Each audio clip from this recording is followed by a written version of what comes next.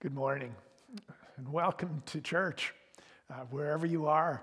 I'm here in the Dunbar Heights building along with two other people, my wife Karen and Pastor Wes. And so I'm going to preach to them in the understanding that there's a whole lot more of you out there somewhere whenever you're dialing this up and sitting down to listen to what God might have to say to us through his word.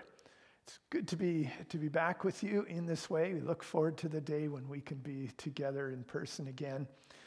From what I was reading this morning from our health authorities, it might be a little while yet. They were talking this morning about perhaps another 2 months. I'm not sure, but we'll stay faithful. And the church, as a community of believers, is certainly enhanced by the time that we spend together face to face. But as we've learned this last year, we're still able to maintain our fellowship and our commitment to one another despite these things.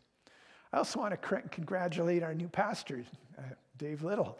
And looking forward to meeting you, Dave, personally, face to face when that opportunity comes. But congratulations on the positive vote, and we're looking forward to seeing what God will do through you among us in this place. Well, we are working through our series, The Gospel of Matthew, and in particular, we are focused on the section known as the Beatitudes, which is that kind of opening song or opening poem, you might say, that Jesus expressed as part of his Sermon on the Mount. And so it's found in Matthew chapter 5.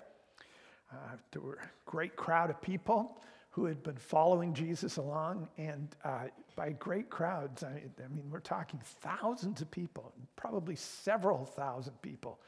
Imagine like a stadium full of people gathered on the side of this mountain.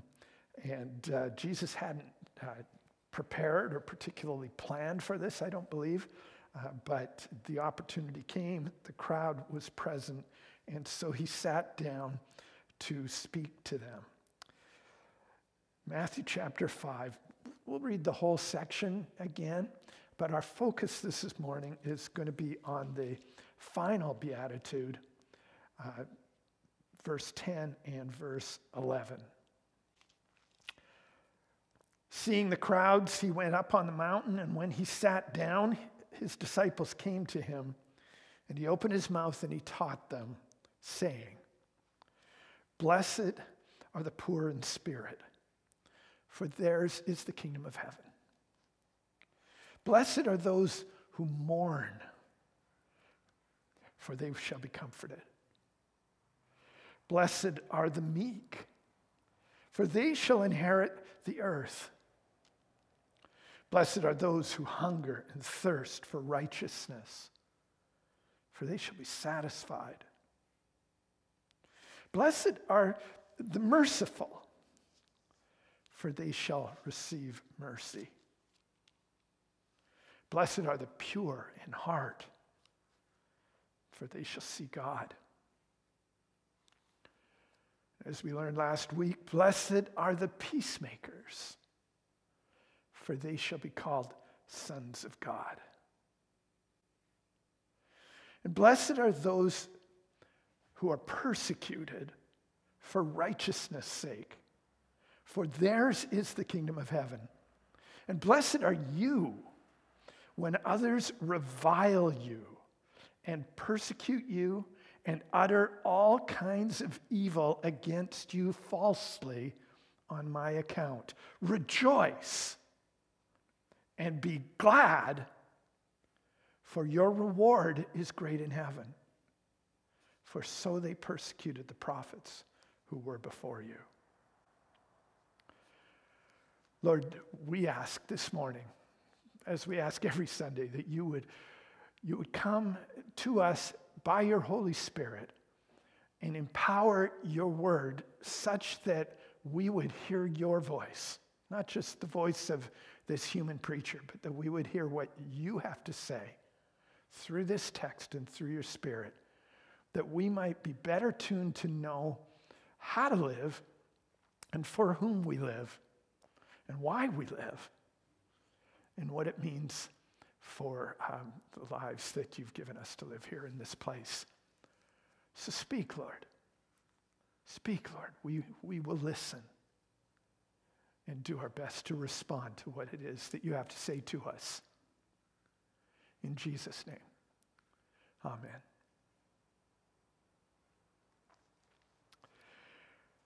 Blessed are those who are persecuted for righteousness' sake.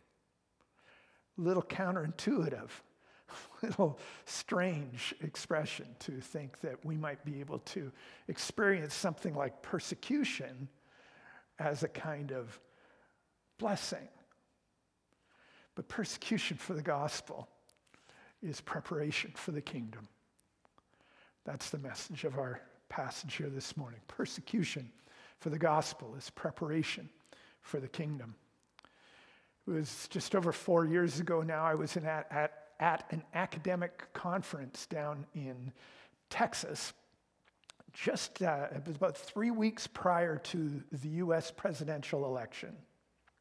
And at this conference, one of the speakers that was given a platform was a man you may have heard of. His name was Robert Jeffress. He was a megachurch pastor, is a megachurch pastor down there, a prominent Fox News contributor.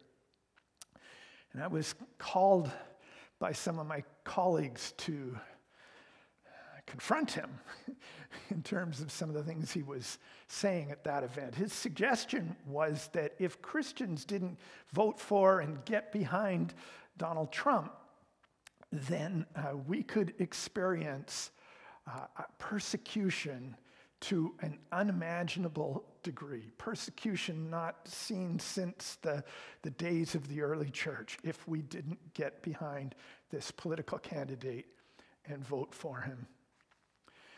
Egged on by my colleagues, I stood up and suggested to him that persecution avoidance was never the first calling of the Christian church.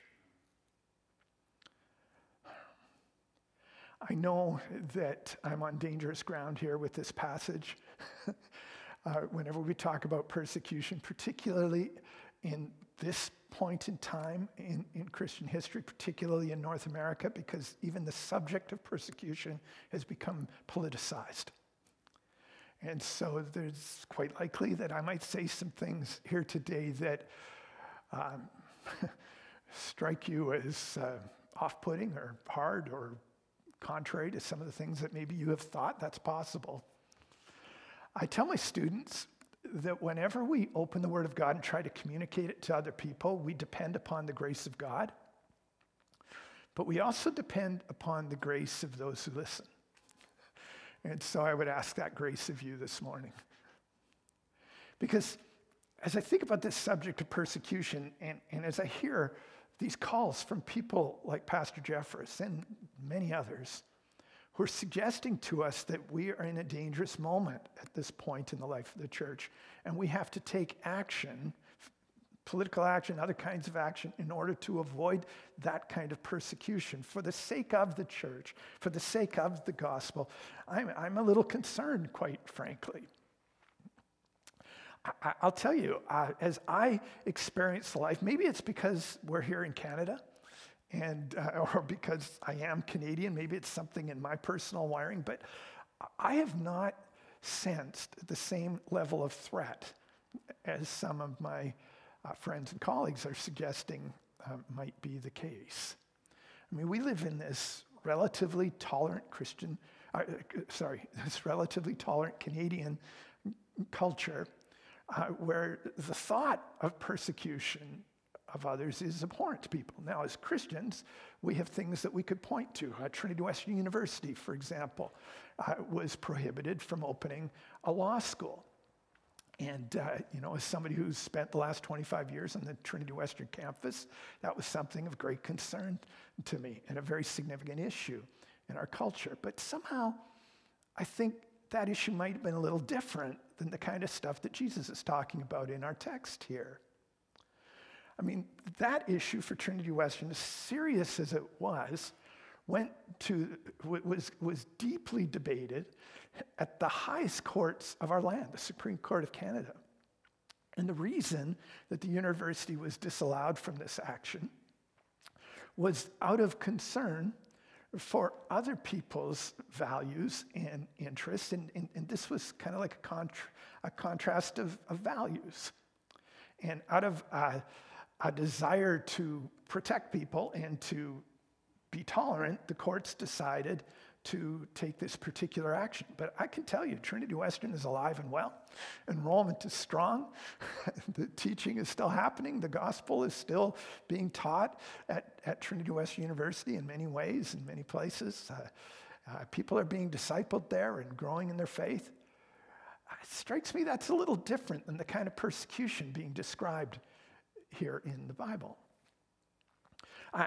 Yes, there was a pastor a few weeks ago in Edmonton who was put in jail for defying health orders as it relates to the pandemic. But again, that's something that many of us who love Jesus and are trying to be faithful to the gospel would disagree with him about. I mean, here we are scattered together, as we've been saying, continuing in the ministry of our church. We're not viewing this as persecution. Yes, we're disappointed that we can't be together this morning. Yes, we long for the day when we can be physically present to one another. But as a church, we have chosen to see this as an opportunity to express Christian charity to others, to our community, to support the health and well-being of our brothers and sisters and members of our larger community by acting safely. So I have a hard time seeing some of these things as persecution in the same manner as described in the scriptures. The text here that Jesus offered us mentions the persecution of the prophets, for example. I think back to 1 Kings 17, the prophet Elijah in the time of Obadiah and King Ahab and Jezebel, a time when the prophets were deeply persecuted for their faithfulness to God. We're talking about true abuse. We're talking about being beaten, sent into exile, and at great personal and political cost. This is the kind of thing that the text is describing. Abuse, deep, profound bullying, being forced to feel shame on a deep personal level because of our interest in staying faithful to and naming the name of Christ in our lives. Well, whether we're experiencing that today, the day could come. And perhaps it has come for some of us, especially some of us who have come to Canada from other places in the world. Persecution is real. If it wasn't real, it wouldn't be described here by Jesus in this text. And so we have to take it seriously. And this is the key thing I want to say, whether in its more dramatic and wild forms or it's the tamer kinds of forms perhaps that we might experience today. Persecution is not so much something to be avoided as it is to be received as blessing. That's the inference of Jesus' beatitude. Blessed are those who are persecuted for righteousness' sake. Persecution for the gospel is preparation for the kingdom. Theirs is the kingdom of heaven. Well, a few points I'd like to make from this whole thing. First of all, persecution can be seen as a pathway to blessing. Persecution is a pathway to blessing. I think this is in keeping with the entire Sermon on the Mount that Jesus is offering here as you read through chapter 5, chapter 6, chapter 7. I've said this to you before, but I think the key to understanding the Sermon on the Mount is to notice that little phrase in chapter 6 at the beginning of Jesus' model prayer, the Lord's Prayer. Our Father who is in heaven, Holy is your name, your kingdom come, your will be done. Where? How? On earth as it is in heaven. And so I think that's the key to understanding this whole thing.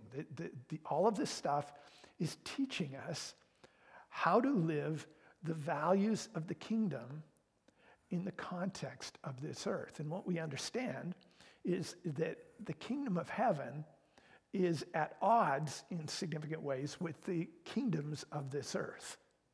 The direction of the earth, you might say, or our human constructs and ways of being in the world, the way we order ourselves and govern ourselves and all of that, typically those constructs are in contrast to the values and the purposes and the outcomes expected in God's kingdom in heaven.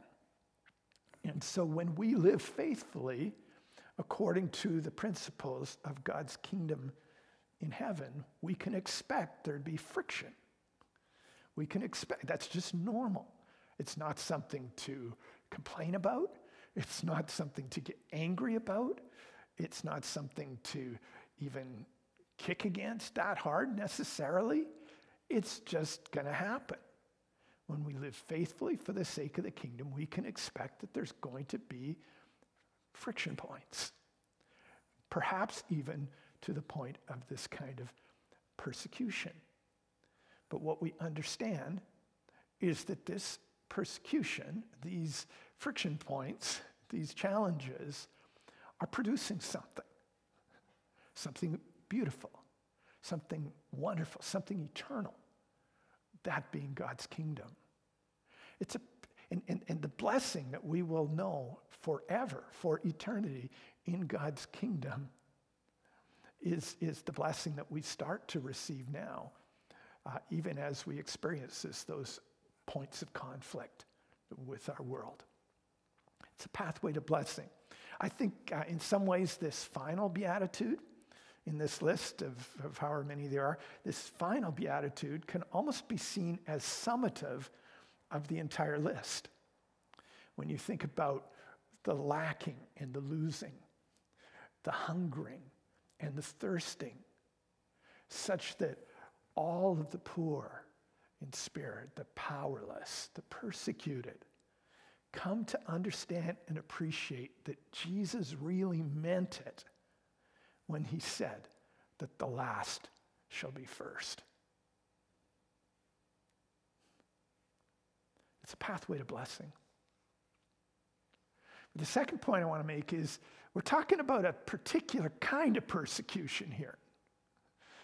It's just not any persecution. What I was speaking to earlier. This is persecution on how did you say it? Persecution for righteousness' sake. You know, Jesus isn't talking about negative outcomes just because we've been jerks, for lack of a better word. We've been unkind, or we've been overly assertive, or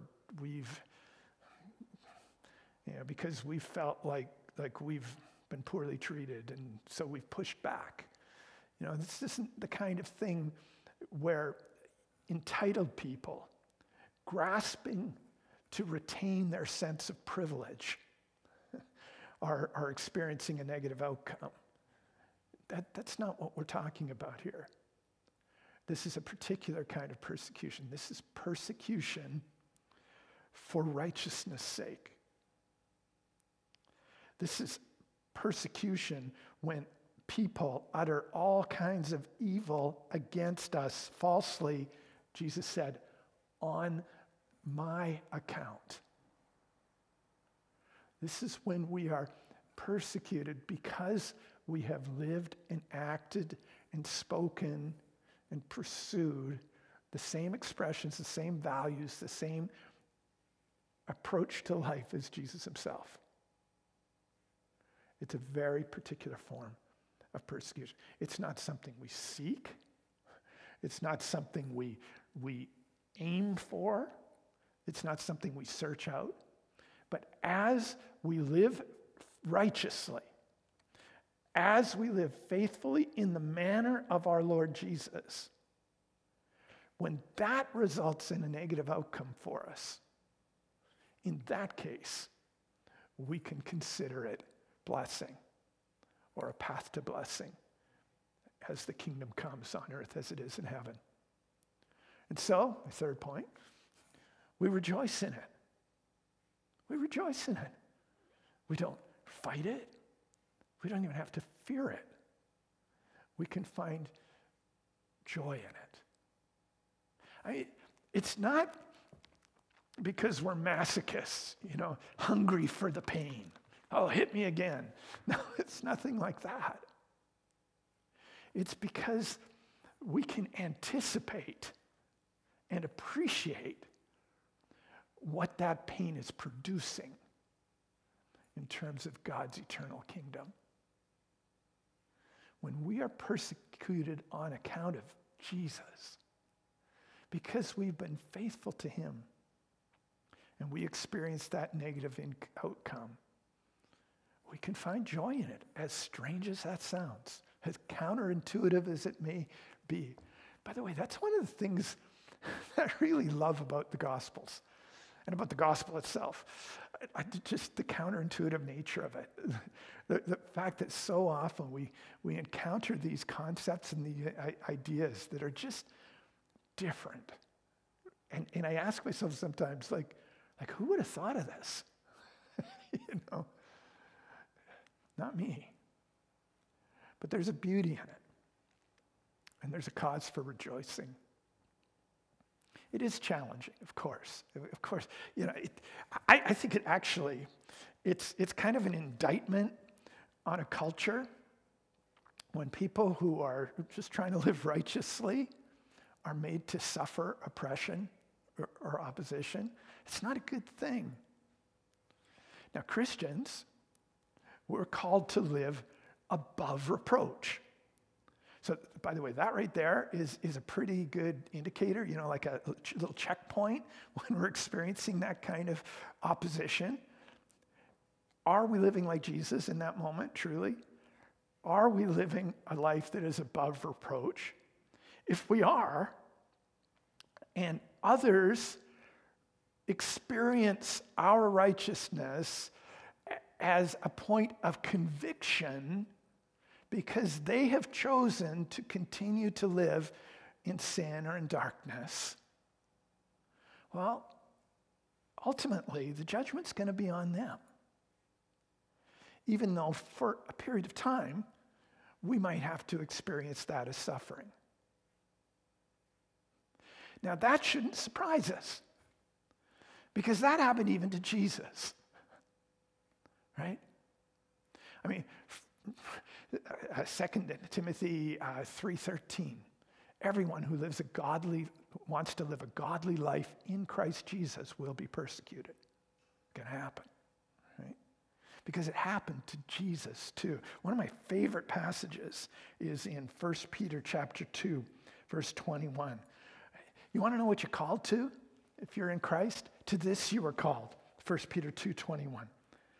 For this you have been called, because Christ also suffered for you, leaving you an example that you might follow in his steps. He committed no sin, neither was deceit found in his mouth. When he was reviled, he did not revile in return. When he suffered, he didn't threaten, but continued to entrust himself to him who judges justly. And in so doing, verse 24, he himself bore our sins in his body on the tree, that we might die to sin and live to righteousness and be healed by his wounds. It's a powerful thing. But notice, Jesus suffered. He was reviled. He was threatened. He was persecuted. And he didn't deserve it. No sin.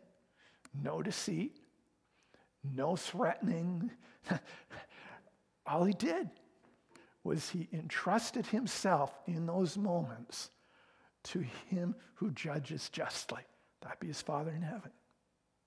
And that's the thing, right? When we experience this kind of persecution, you don't fight back. You don't go blow for blow, insult for insult.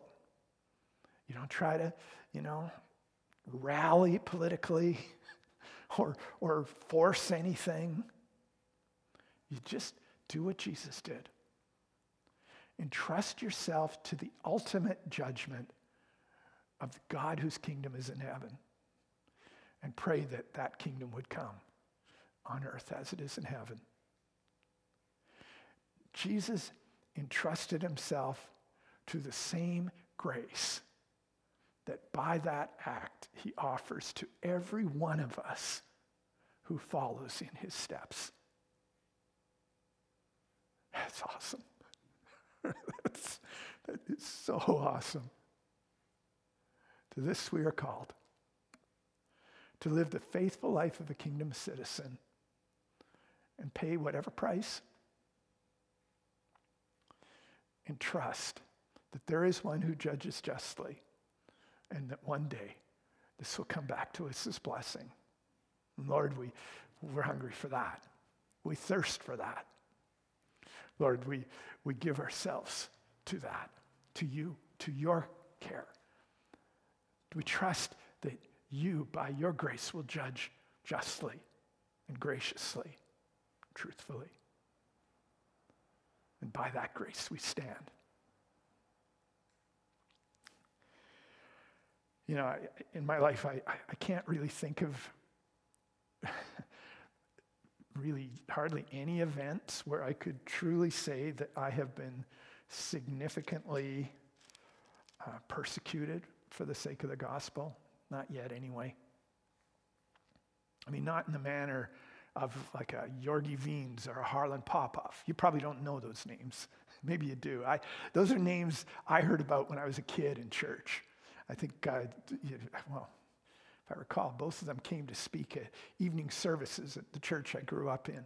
And these are men who had been truly and deeply persecuted in communist Russia for just trying to preach the gospel and to organize a church.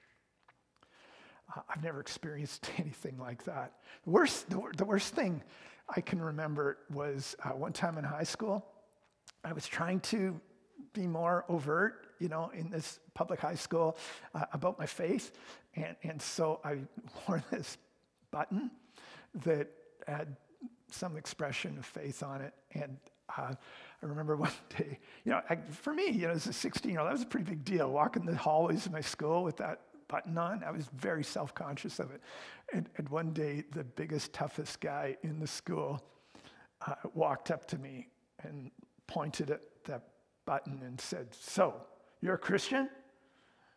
And I gulped and said, "Yes." And he looked at me, stared me down, and he goes, "Huh."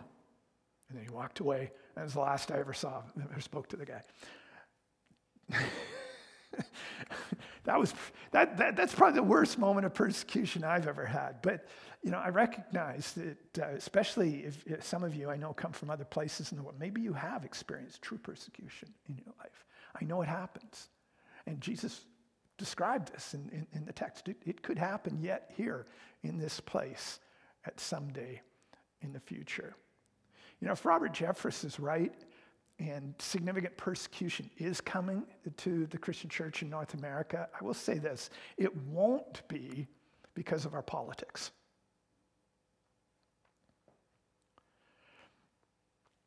It will be, if it comes, when it comes, it will be because of the scandal of the gospel itself.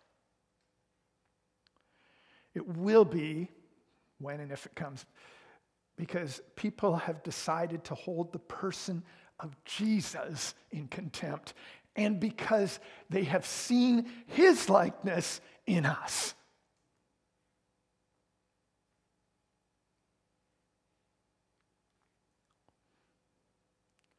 Would that we might be like the Apostle Paul in Philippians chapter 3, who declared that he wanted to know Christ. To know Christ to the degree that he might share in his sufferings that he might know the power of the resurrection from the dead. If you're with me here this morning, I know you'd say amen.